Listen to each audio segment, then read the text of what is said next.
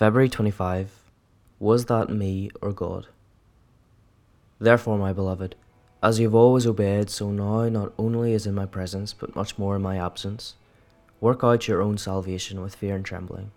For it is God who works in you, both to will and to work for his good pleasure. Philippians 2:12-13. These two verses are highly important verses in the Bible. They are important for understanding how God's sovereignty relates to man's responsibility. I remember talking to a friend after I was leading praise at my old Christian Union.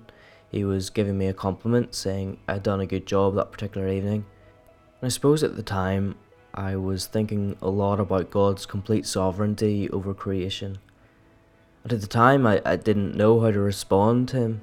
I was probably thinking of how it is all God's grace that I am able to breathe, never mind sing. So could I actually receive this compliment? Was it me who did a good job, or was it God? Many Christians struggle with the question, was that me or God?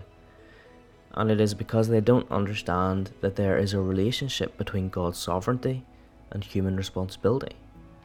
If I responded to the person, oh no, that wasn't me, that was God, well, surely that means I think everybody in the meeting that evening just heard God singing. Somehow I don't think that was in anybody's mind. However, if I responded, oh thank you, it was all me up there, just raw talent, the person giving me a compliment would be thinking I am an arrogant prig. Both of these responses fall very far short of the truth. Was it me or God? The answer is yes. It was 100% God and 100% me. There are many paradoxes in Christian doctrine, and this is one of them. Work out your own salvation, for it is God working in you.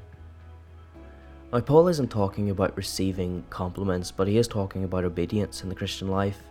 The end of verse 13 is very important. We would probably be satisfied with him ending the verse with, for it is God working in you, but he doesn't finish there. He goes on, both to will and to work for his good pleasure. Let me talk about a couple of passages which may help us to understand how God affects our will and our work. Firstly, 2 Corinthians 2:8.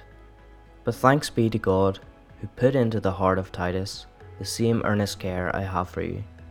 For he not only accepted our appeal, but being himself very earnest, he is going to you of his own accord. So God put this earnest care into the heart of Titus, causing him to go to Corinth. So it was God affecting his willingness to care for them and to go to them, and it was Titus who cared for them and went to them. And another verse, Colossians 1:29. For this I toil, struggling with all his energy that he powerfully works within me. So Paul is struggling, exerting effort, but he is doing that in the energy God has given him or worked in him. God is working in him and he is doing the work. So God is working in our hearts, affecting our will, and he is giving us the strength we need to act upon our will. It is all God's sovereign grace, yet we are the ones who are willing, and we are the ones who are doing the work in God's strength.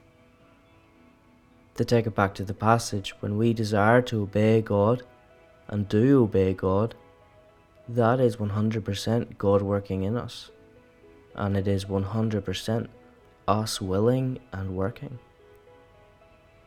This is a mystery to me, but it causes me to rejoice in the gracious and sovereign God, and it causes me to sit up and take obedience seriously, for I am responsible for my own actions. May we long for God to work in us, putting it in our hearts to obey him and giving us the strength to obey him, so that we can obey him.